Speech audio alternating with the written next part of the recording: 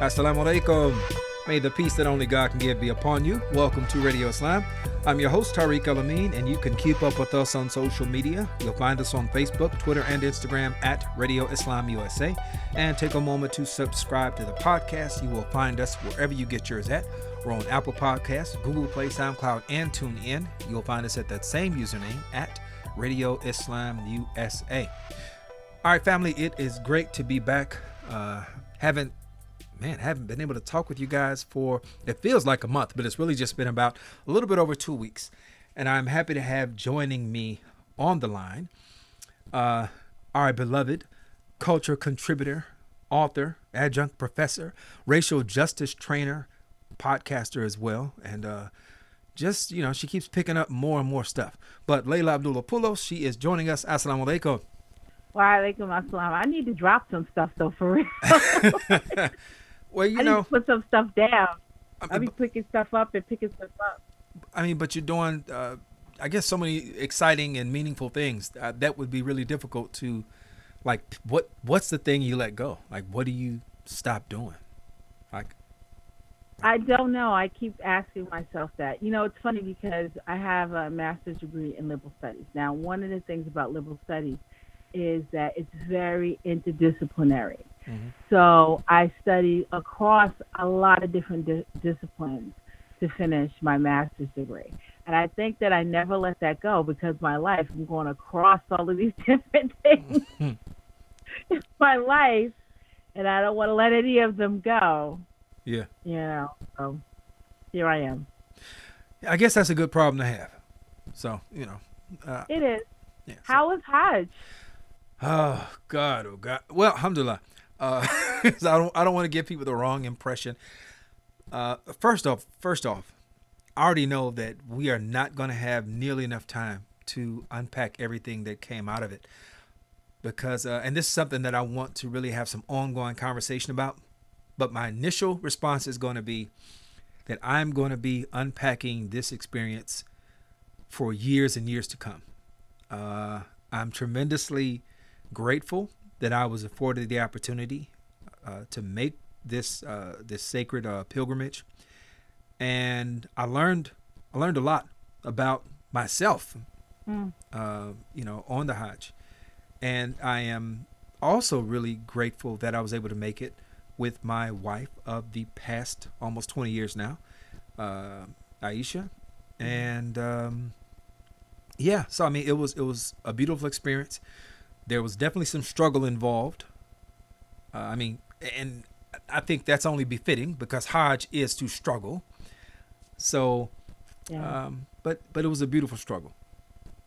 So, alhamdulillah. Beautiful struggle. Yeah, it was. It was a beautiful struggle. And I have to give just a big thank you to the Muslim World League for their hospitality and for the way that they took care of us and facilitated I guess if you could say stress-free with regard to the Hajj, then I would use that description with them, right? But we all know that there's stress-free.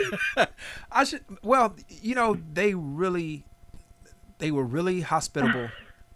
The accommodations that they gave us through either transportation or food or whatever, it was really wonderful. It was really, really wonderful. So just wanted to give them a shout out. That's a very important thing. A lot of times it seems like people. I think one of the best things to do is, first of all, before you go off on Hajj, is to talk to someone that's been on Hajj. Yeah. That's what my husband did. That was the first thing he did. Mm-hmm. You don't go in with like these doe-eyed ideas of what it's going to be like, because ultimately it's a conversion. It is such a cultural convergence of so many people, so many backgrounds, so many ethnicities, so many cultural conventions in one place, like huge. I can't imagine any place else, any other event like that. Yeah. So this idea that, it's going to be something easy it should, I guess, be something, the first thing going on there knows that it's not going to be easy. Right. Yeah, it And you definitely go run wasn't easy. across people, people gonna grate your nerves and everything like that. Yeah. And so, but ultimately, getting past all that, it Mhm. makes the experience worth it. Because I know a lot of people that go back. Oh yeah, yeah. I heard about this brother. He's been for the past someone that I know who knows this brother said he's been for the past 30 years. Every year he goes. I'm like, Yeah, that's wow, a little selfish. wow. What'd you say? Send somebody else, huh? That's a little selfish. That it is. Well, the thing is that you're only supposed to go once. You only have to go once in your lifetime, Right. and it becomes a huger and huger event every single year. The population just gets bigger and bigger and bigger, and so I think even now the KSA, the Kingdom of Saudi Arabia, don't they put limitations now? Yes. Because you, Yes. Well, I should say, they crack down on visas. They crack down on, there are a number of folks who are trying to get in illegally, and they're printing out fraudulent visas. And while I was there, I was reading that they had turned away.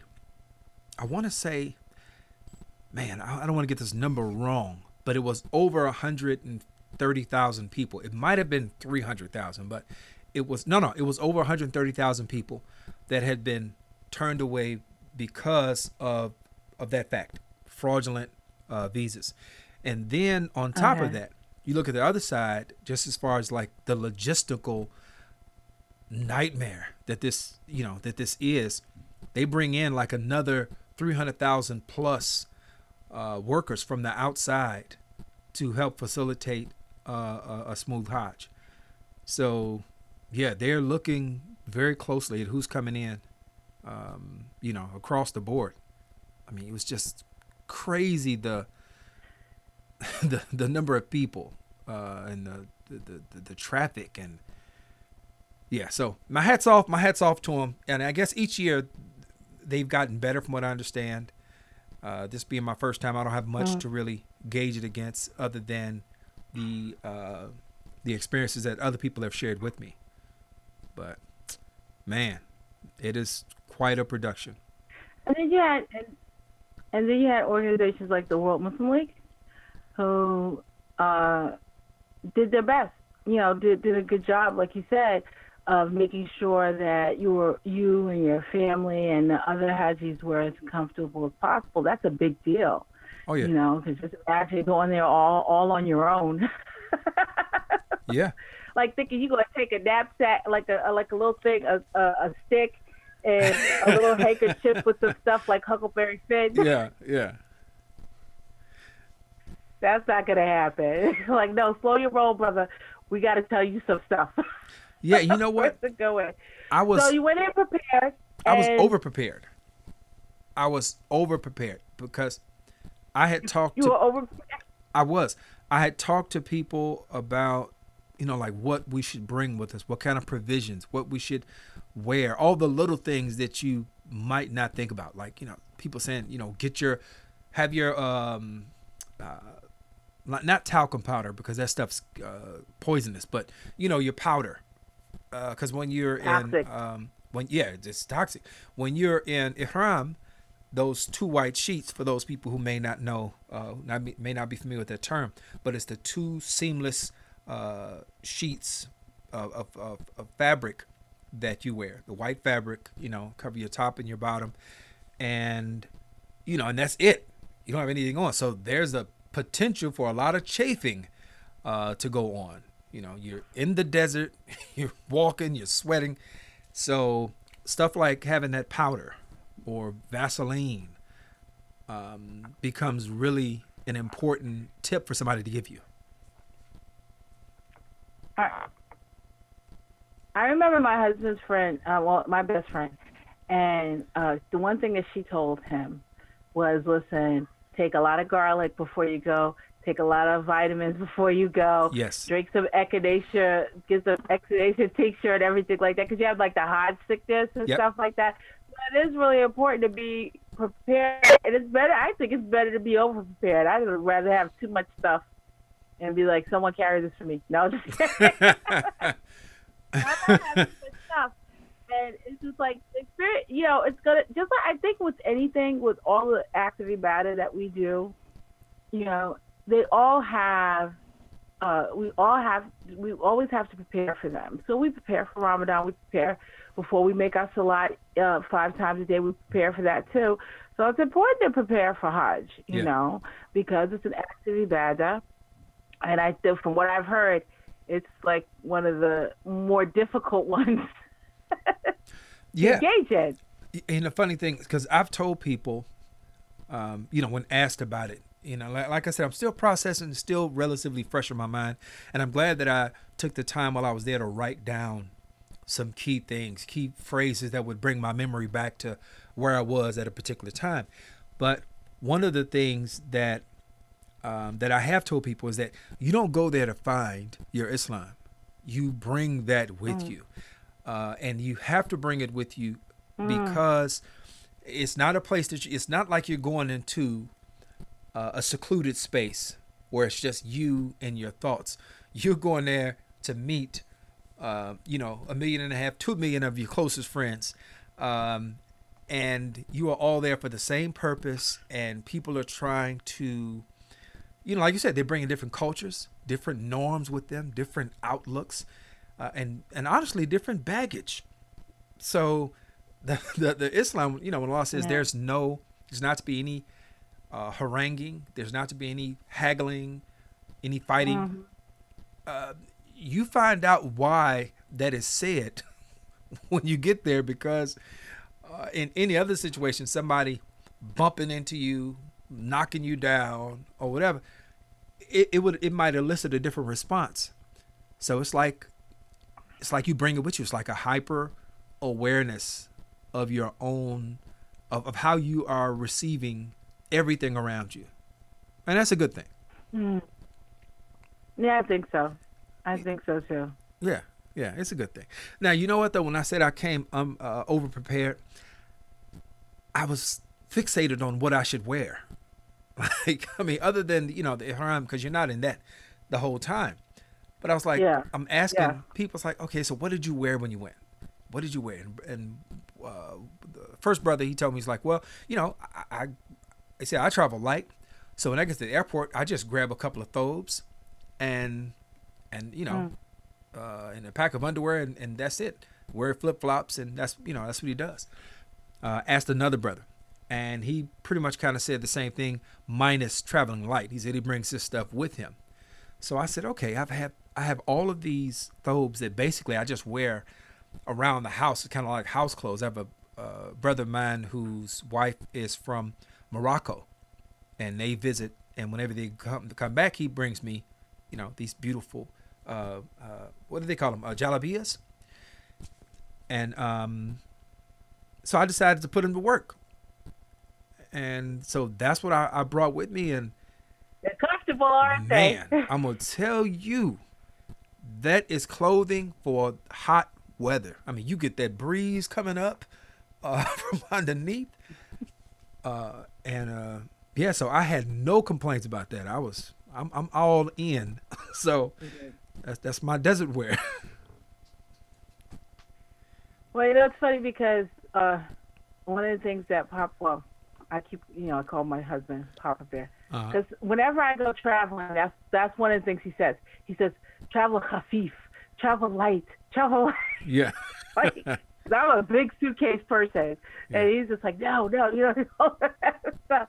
Travel light. And I never regret when I listen to him when I do travel light and not bring a whole lot of stuff. So I guess you really have to think about when you're going on this long journey and everything has to come into consideration. Yeah. Because if you're not prepared for it mentally, emotionally, and physically, then it'll just make what is already, is going to be a hard active ibadah even harder. Yeah. But it's worth it. It is. And I did the whole trying to get our immune systems ready.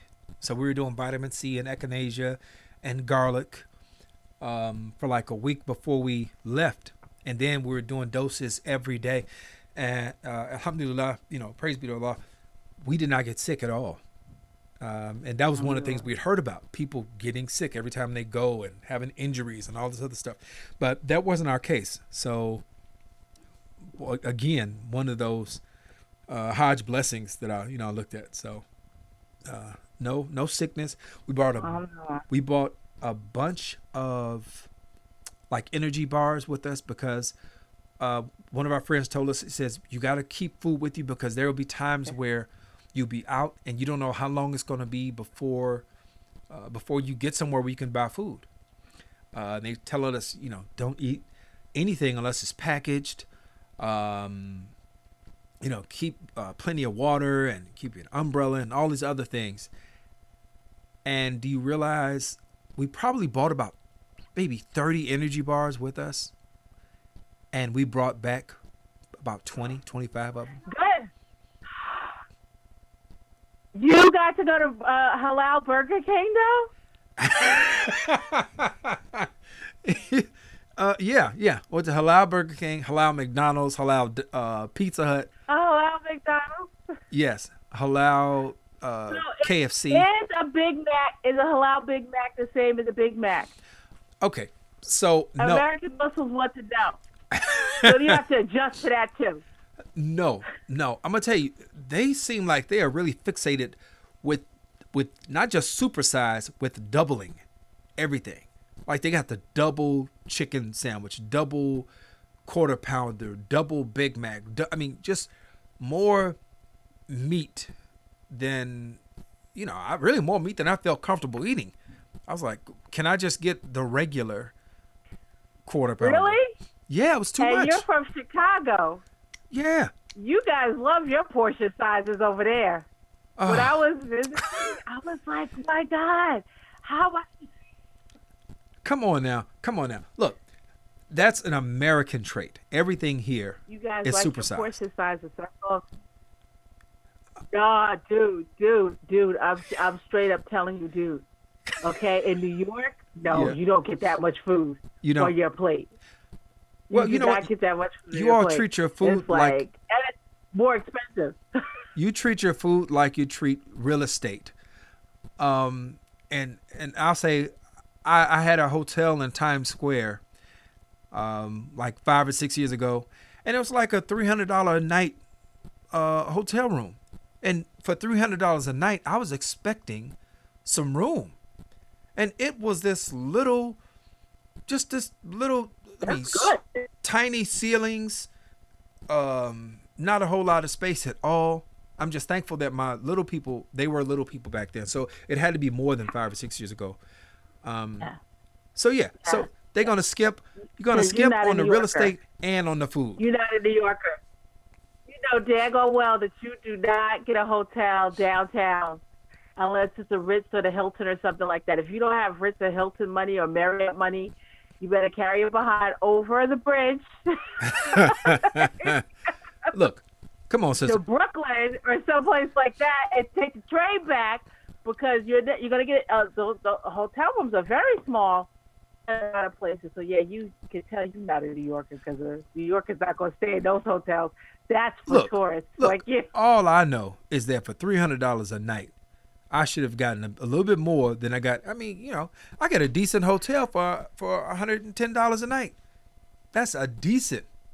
No. Do you know how much hotel rooms go for in the city? Nah, bro. I told you, Chicago is a small city. Okay, I love it. Small city. Beautiful. I think it's a pretty city. Okay, and you got the only thing big in Chicago is your food portions, though. For real. Whoa. Small city. Okay. We're not gonna go into this argument, and we're not gonna argue about pizza or a casserole, cheese casserole with tomato sauce. You know what? See, this just shows that the spineless pizza of New York. Yeah, the wonderful Hajj. It's messed you up. Yeah, see, look, let's get back to Hajj.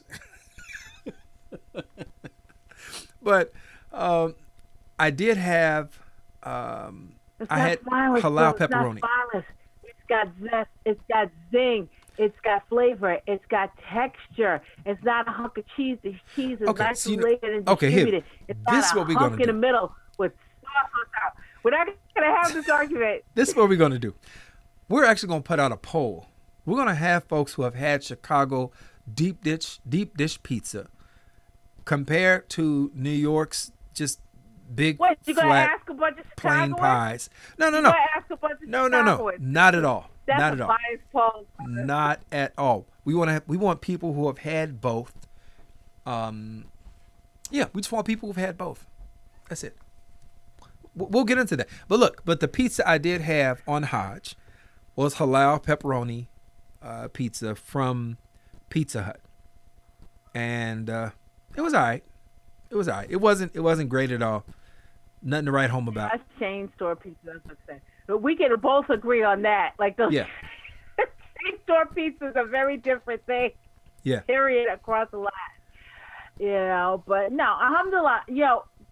I mean, you had a nice Hajj, all right? Yeah. You were able to try stuff. I mean, like as a Muslim convert, some part of me misses some of that stuff. Like, and I knew it's like it would be exciting to at least check out a halal Big Mac. Yeah. Does it taste the same as the Big Macs do in America that I remember growing up eating as a kid? Does it taste the same? Is it the same thing? And if it's not, then okay. We got five brothers in Kennedy's and a whole bunch of great halal spots out here. Yeah. Honest Chops, Epic Burger. Yeah. I did like those burgers. And, it made up for the pizza. You just can't help yourself. I can't help myself. It's just they'll be dogging out on your pizza. And I think it's a cultural difference. I really do. I grew up on New York pizza. I'm very picky about pizza anyway. Mm-hmm. And so it's like, even chain store pizza is like, but it was just really definitely a culture shock for me to be like in my head. I had pizza on my mind, and I know people told me about Chicago pizza, so it's not like I was totally ignorant. Yeah. But I think it's like it's like that Einel Hawk and that Emil Hawk. Like I knew it when I saw it, and I just was like, "What is this? Yeah, this is different. What is that? How am I supposed to eat a fork and a knife? This is pizza. Oh yes, it's a meal. It's a meal. Needs nothing else. Okay. Standalone. So is New York pizza. I'm sorry. So is New York pizza. No, slow your roll, brother. I don't know so about is that. New York pizza. It's a nice big slice. You fold it in half, and you can hop the Subway. No, sorry. Why you gotta fold it in half? Why do you have to fold it in half? So that you can hop the Subway, and you can walk around and hop the Subway. You don't need a knife and a fork. See, okay. We also have. And that's just the way it is. I'm not gonna argue. Okay, that's fine. But we also have here in Chicago. We also have here. We've got tables and chairs, and they allow you to sit down and eat your pizza. And you don't really have that in New York, right? You're buying pizza. Yes, we do. Out of a window.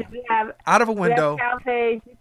You can sit if you want and everything. We have sidewalk cafes. We have all that stuff. We're the ones who popularized it. We're the trailblazers. I don't know Thank about you that. very much. I'll be copying off of us left and right. See, we sit down. Thank you. Y'all got to jump on the subway. You can sit down. But guess what? No, because the thing is, like, you can sit down with a New York slice, okay? But then it's like, oh, I got to go. You can take it, pick it up, and go. You don't need a knife. You don't need a fork. You don't need a plate or anything like that, all right? And the cheese is evenly distributed. It's not a big hunk in the middle of a bowl of bread. I'm sorry, brother. You cannot. Like I said, it's a meal. Knife and fork. It's a meal. No, look. So's a New York slice. So's a New York slice. Let me go back to Hodge for a second. Let me go back to Hodge for a second. There is one experience, and I want to have this brother on. It's Imam Safir Rob out of Baltimore, Maryland. He was a former captain. Matter of fact, he was the youngest captain in the history of the Nation of Islam. He later on became a supporter, follower of Imam Muhammad Muhammad. Allah have mercy on him. And but he did some phenomenal work throughout his life, and he's in construction. He wrote this book on Hajj, and it is unlike any other book that I have read. And of course, there's a lot of books I have not read, but most of the books give you the kind of the step-by-step what are the rituals? What are you supposed to do? You're supposed to say dua here. You're supposed to, you know, when you pass the the black stone, if you can't touch it, you kiss your hand and Bismillah wallahu akbar, things like that. Procedure, but not really giving context to what you're doing and why you're doing it, and deeper meanings for reflection. And his book does just that. And I had the pleasure of being able to be with him and just to learn from his research. It made our Hajj and the rituals performing them that much more meaningful. I mean, just some phenomenal stuff. So I can't wait to have him on to talk about just his book and just how he approaches the Hajj. So, yeah. Alhamdulillah. Yeah. The days of Tashriq. He talked about so when the sacrifice is made, and he says during the time, for the Arabs of that time, when they would make the sacrifice, they would sacrifice animal, they would leave it out, let the meat dry, and they would basically kind of turn it into jerky. And that meat would sustain them on their journey back home. And he says, our home is the grave. Our home is the next life. Our true home is the next life. It's not, it's not here. And what you take from Hajj, it's like that sacrifice. You take that, and that sustains you. You use that, what you've learned, what you've gained from that, for your journey back. So it's like that's also part of that reflection of the Hajj and how you keep going back to it to aid you in your journey. Just one of the jewels that he shared that's in his book. I don't even have the copy of the book with me right now because I would just give him a shout out right now, but I'll do it later, inshallah. I'll do it later. But it was that part was awesome. That was the best part of the Hajj for me. And you made dua for me though, like for real though, like for you real. And Aisha, like for real. Absolutely. Okay, because I was nagging you guys. I was nagging you guys because for those of us who have not had the opportunity, and it doesn't seem like in the near future that's going to happen, that is a very important thing, is to have someone make dua for you on Arafat, make a supplication for you on Mount Arafat. I think that, whenever I know someone, like, I can't be pushing like someone I barely know, but the people that I know, that I'm close to, like, please remember me. Yeah. I take it back. Please remember me. That was actually the height of the Hajj, Arafat. Okay. And it rained. It rained while we were on Arafat. Now a bunch of people, I'm sure, saw that, but Mecca gets 4 inches of rain a year. 4 inches. When you were there. 4 inches, right? I was thinking about it because I had to look. It's like, how much rain does Chicago get each year? Chicago gets about 35 inches of rain. Mecca gets 4 inches. And we got 2 days of rain, one of which while we were on Arafat. And it was just so moving. I mean, everybody was crying and praying, and you just felt Allah's mercy. That was a beautiful experience. What'd you say?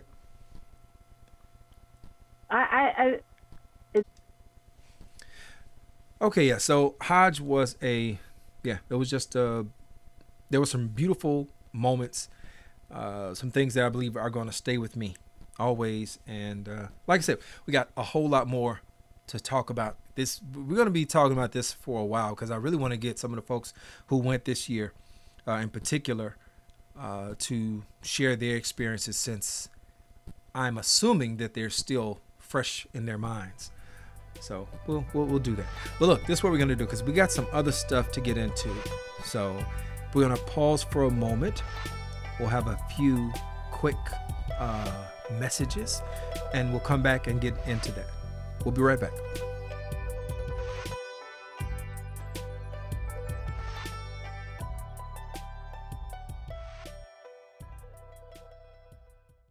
The Syrian Community Network, with offices nationwide, serves its Chicago area clients from its Northside location located at 5439 North Broadway. They provide housing, social services, education, basic human needs, and food security. The Syrian Community Network has Arabic-speaking staff and is a partner organization of the Illinois Coalition for Immigrant and Refugee Rights. You can get more info by calling area code 872-806-0141. That's area code 872-806-0141, or by visiting their website at SyrianCommunityNetwork.org. You might know me, I'm 50 Cent. You may follow my tweets, my Facebook friends. Odds are fewer than 6 degrees separate us. We're that close. What's crazy is 1 in 6 don't know where their next meal is coming from. These are your co-workers, your neighbors, your friends. Hunger's too close for us to ignore. So visit feedingamerica.org/hunger and find your local food bank to see how you can make a difference. From one close friend to another, let's do this. I'm 50 Cent, and together we are Feeding America. A message from Feeding America and the Ad Council.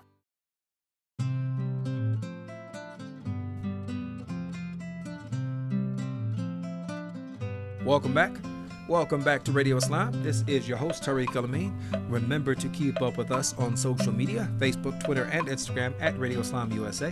If you have any comments or suggestions, feel free to post them on our wall, DM us, put them in our message box, or you can send us an email at producer@radioislam.com. That's producer@radioislam.com. Last but not least, make sure you are subscribed to the podcast. We're on Apple Podcasts, Google Play, SoundCloud, and TuneIn.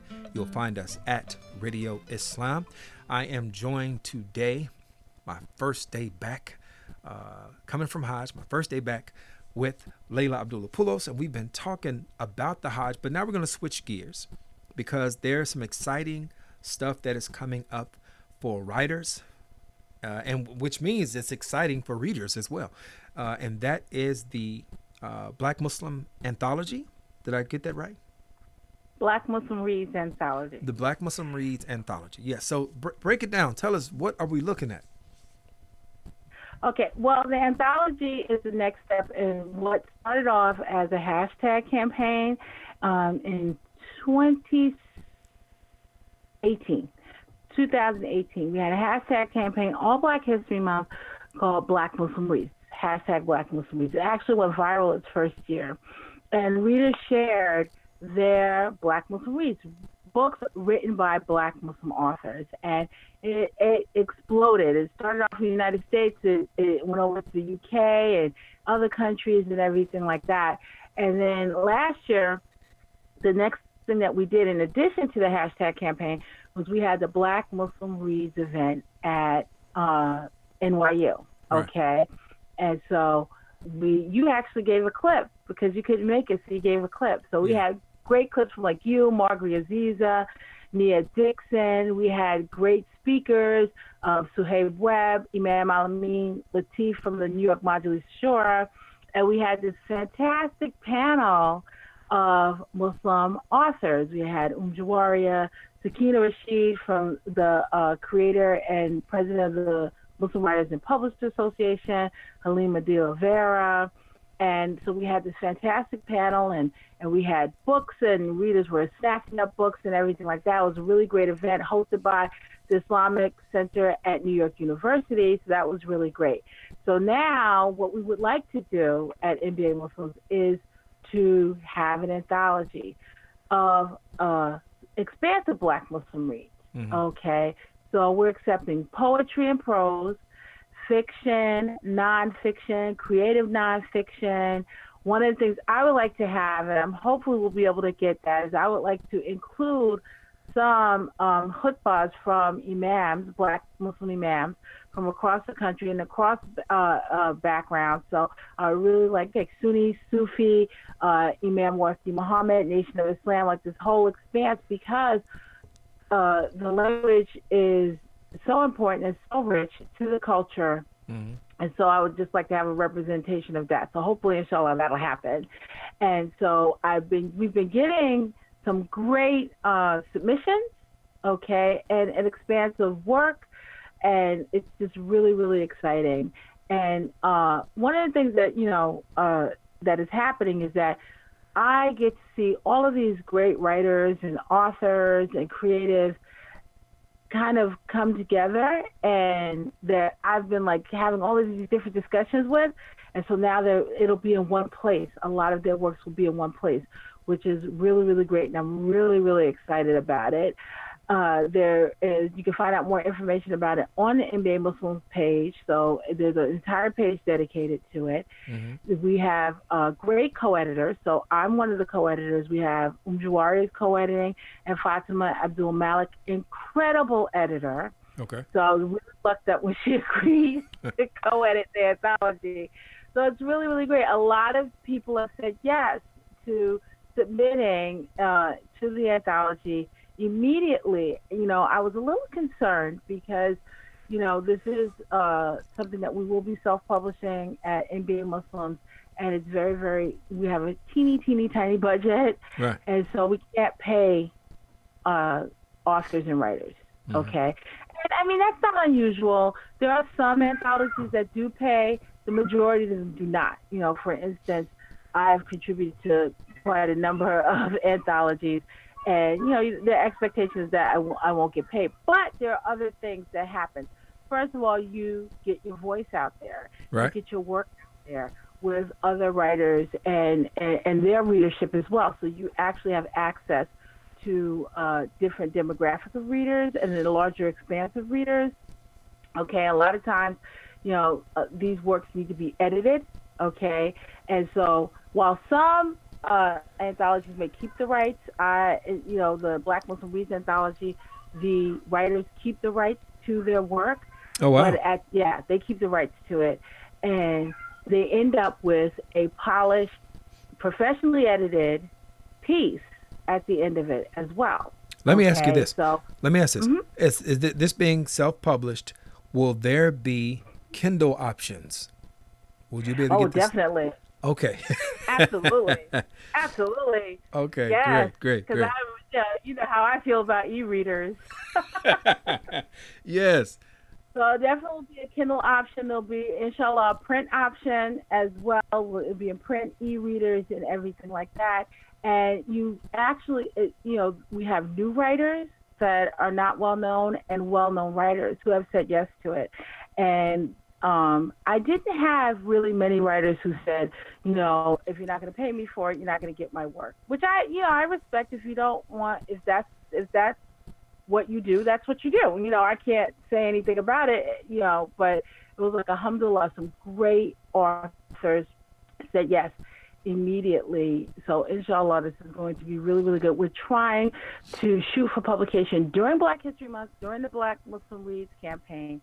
Hopefully that'll happen, but when you're talking about publishing anything, nothing's ever 100%. Right. But hopefully that will happen, and hopefully we'll have another Black Muslim Reads event, and we'll be able to release the book then. But it's really, really great. I mean, the stuff that we get to read on the editorial review panel has been really, really fabulous. And it's what I've always known, that we have a rich, expansive language, and our voices are so layered that it's just really incredible, the different types of things that I've got the pleasure and the honor to read, because these writers are sending me their work and sharing their work. And so it's just really, really great that, and I look forward to more and more coming in. And so it's just been really fabulous. And I've gotten to talk to writers about their work, and it's just been really great. And I really look forward to it. I think that it's important. I think that it's important as a cultural artifact that shows our language, our connections, our the layers of our intersections, and the layers of our voices. So I just really, really think it's wonderful. Waiting for your submission. You will have it, sister. You will have it. And you know what? I'm going to leave that in. I would edit that out, but don't edit that out. Keep that in. Put it on Twitter. I'll blast you on Twitter. You know how I get. Let me ask. Because I really just think it's so incredibly important. Yeah. No, it absolutely is. It is. Will there be opportunities for? Because I'm excited about the reading, all these different authors, right? These different voices. I'm excited about that. but will there also be opportunities for us to hear from these authors together, kind of like you did with the with the convening you had at the at the university? I see. Yeah. Yeah. So will there be opportunities to get those authors together so we can kind of hear them bounce ideas off of one another, or just to listen to them in conversation with one another? Well, it's interesting because usually with an anthology, we're right now, and actually this part of it is not really up to me. It's up to the editorial board. There's usually a lot of authors. So that would be a lot of moving parts to try to get everyone together. Yeah. But there'll be an opportunity for authors to come and join the Black Muslim Reads event. Hopefully it'll be at NYU again. We haven't pinned down a venue yet, but they were so incredible last time that we just really would love to have it again. But other cities are like, yeah, what about us? Well, I mean, I missed last year's, and so I have every intention. That's what I'm saying. Is there going to be another one? Because I want to be at the next one. If it's a matter, are you offering Chicago? Of course I'm offering Chicago. Chicago is here. Chicago is here. Look, and see, you're about to get us derailed off into some food again, but Chicago is here. So yeah, if you want to bring Chicago, we can definitely make that happen. We'll get the space. I'll come to Chicago. Okay. And I will put you up to a challenge to put a plate of decent Chicago pizza in front of me, because you seem to get your pizza casserole.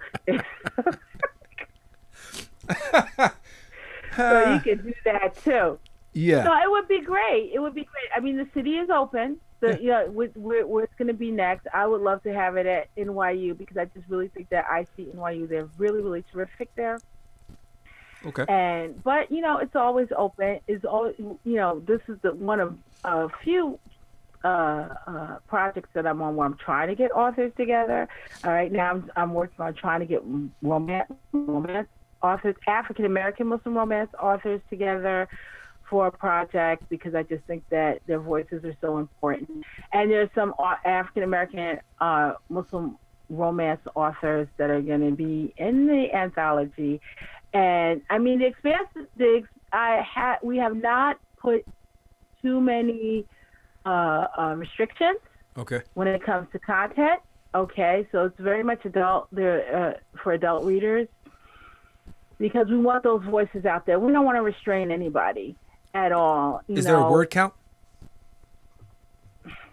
Is there a word limit? The word count, it depends on the work that you're doing. So there's a word count limit for poetry and prose. Okay, and poetry is actually a page word count, and prose is a word count. So poetry is 4 pages, if I remember correctly, but for prose, for fiction and nonfiction, I believe 6,000 words, which isn't a whole lot. Okay. But I don't want writers to be completely restricted by that. So if they have something that's a little longer, then send it in, because it may be phenomenal. Be like, oh, we got to find some page space for this one. Right. We have to find some page space for this one. I didn't feel, and I honestly did not, we did invite some authors straight out. Okay. Yeah. And so I did not want to kind of tell Zakiya, only give me 6,000 words. I want as many words as Zakiya is going to give me. Right. Like, how many you got for me, sis? Right. It's how Jawaria, oh, you want to do fiction and you want to do poetry? I'm down with that completely. Yeah, send it through. Who how do you tell Kayla Wheeler and Vanessa Taylor, oh, you just give me this amount of words? Whatever you got. Yeah. But, the word count is really so that, new authors or authors who have a lot on their plate don't feel overwhelmed. So if they feel like 6,000 is what I can give, then that's what they can do. And that's wonderful too. We want those voices out there. We want the world to see how wonderful it is. We want African American Muslims to see that, we've been doing this for decades, and we've created this rich literary culture out there. And so it's just like, I really want us all to kind of see that and appreciate that. And so this is the reason why, we've been working so hard to get this anthology ready, inshallah. Inshallah. So let's talk quickly to some of those new writers who are listening and may say, maybe I'll try to send something in, right? Maybe I'll submit something. What are some of the tips that you would give to that to that individual starting out, finding their voice, whatever you think is going to be relevant for them at this step, at this stage of the game for them? The first thing I would like new writers to consider is to think about having the confidence of knowing that people want to hear their voices. People want to read your stuff, okay? And I remember when NBA Muslims posted a contest, okay, for young Muslims, young Muslim poetry contest. April, Women's History Month? That would be March. Yeah. And so it was young girls, okay? The oldest was 17 and the youngest was 11, okay? And they felt really good at the idea that, they had this opportunity to win a prize and have their work considered. And, one of the things that the host, Alina Nasir, told these young poets to know that people want to hear what they have to say, okay? And they created some beautiful stuff, really, really some beautiful stuff. And I mean, the judges included Khalil Ismail, who is a phenomenal spoken word poet, Jawaria, and they were impressed by these young women. And so I think that anyone who decides to take to the keyboard or take to the pen, to go with it knowing that people want to hear what it is that you have to say. That's the first thing that I would like any new writer to consider. The second thing is, if you know an experienced writer, okay, reach out to them. Say, can you take a look at this and tell me what you think about it? Okay. That can be very hard. Yeah. That's another thing that comes with experience, is kind of having a thicker skin when it comes to your work. Okay. But when you reach out and you have someone read your work, and again, an experienced writer would be the best if you can do that. And they give you their feedback. Take it for what it is. Take it for them looking at your work and giving you directions and advice and information to make it better. Experienced writers tend not to want to cut up other people's work because because a lot of times we've been hurt ourselves. People like slicing into our stuff. Yeah. Seriously, there were tears. Okay, so, and ask them what they think of it, okay? And by all means, send the work in, because when you send the work in, the review board, there is an editing process, okay? And so you have an opportunity, okay, to have your work assessed and feedback given by experienced content editor, an experienced line editor, an experienced copy editor. Okay, and if you go and you look and you see how much all of that costs to have that done, even for a small work, it is not cheap. Yeah. So you have the opportunity to have that done, okay, and at the end, now you have a polished piece of work. That you have the rights to.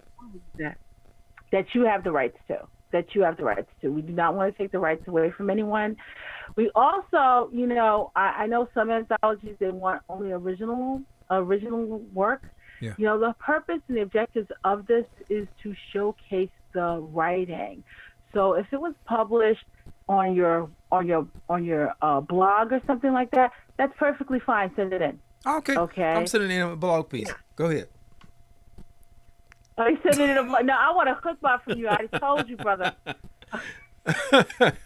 Don't try it.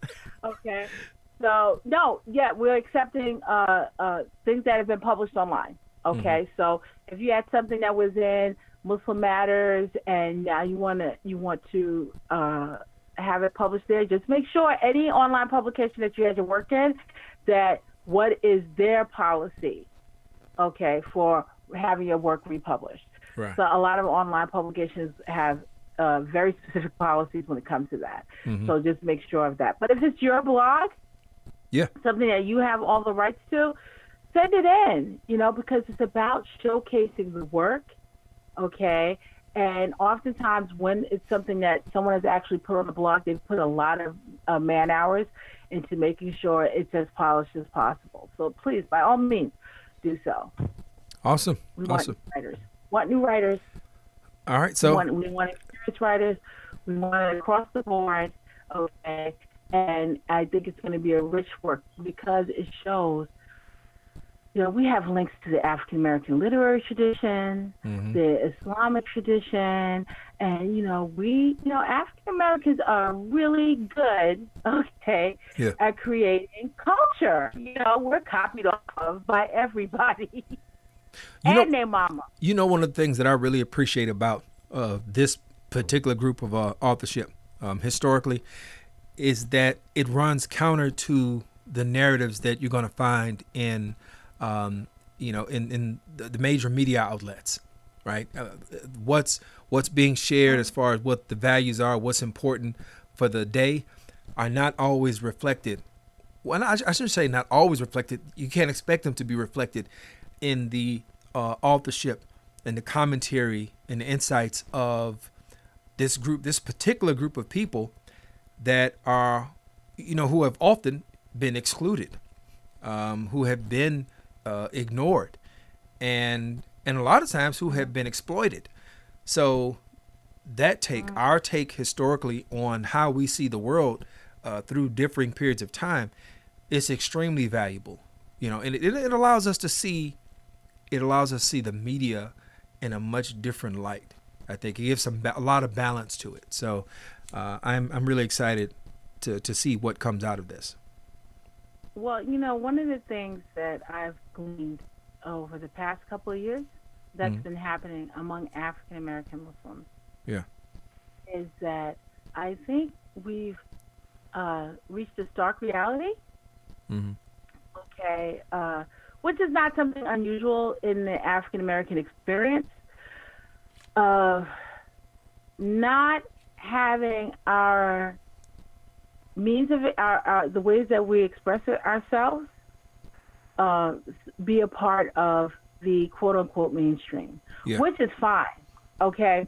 Which is fine. The African American experience has been known for being outside of the mainstream and actually redirecting the stream. So that and bringing the stream to them through their works. It's like I always like to quote Toni Morrison, who just recently passed away. Yes. When she says, "I am the mainstream." Okay, I sat on the edges and brought the stream to me. Okay, so that's something that we do, and I think that for a while now, many African American Muslims have.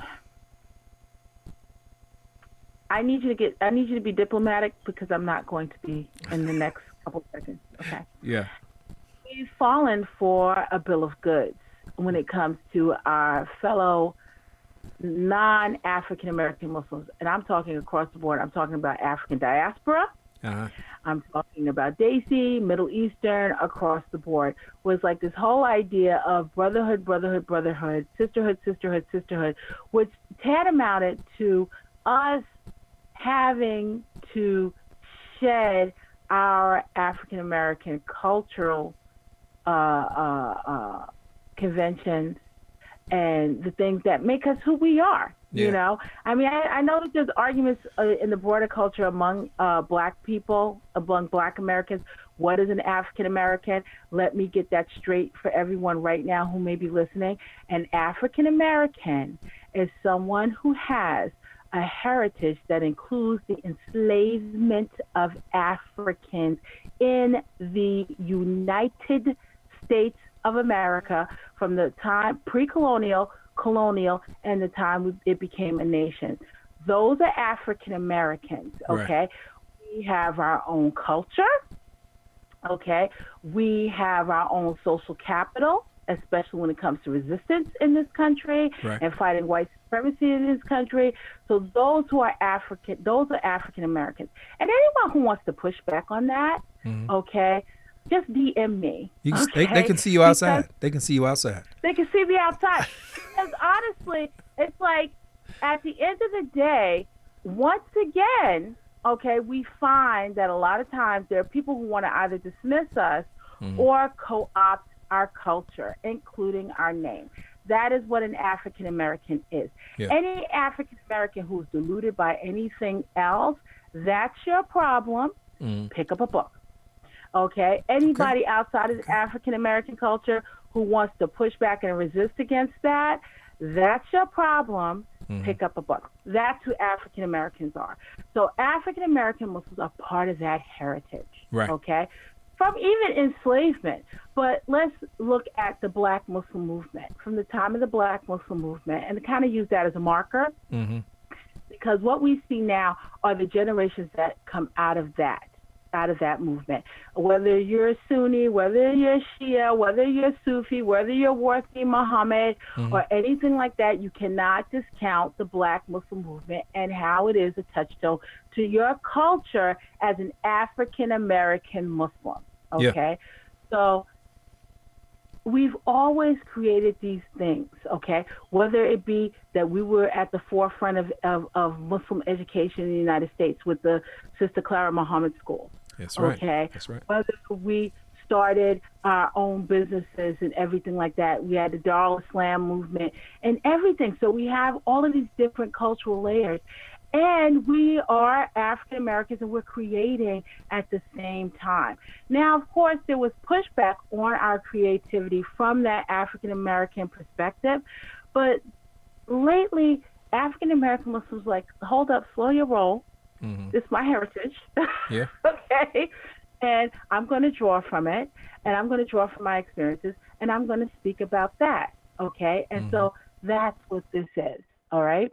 And it even includes Black Muslims because it's an appreciation of the fact that, you know, we are these layered people and we're having these different experiences and they're manifesting themselves in different ways. And how are we creating things?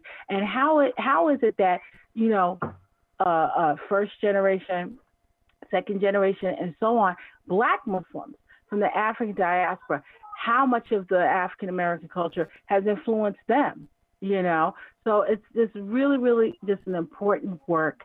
And I think that the more and more submissions we get, the more and more layered and rich it's going to become, inshallah. Inshallah. Thank you for that succinct articulation of the definition of what is an African American. I couldn't have said it. Yes, I could not have said it any better.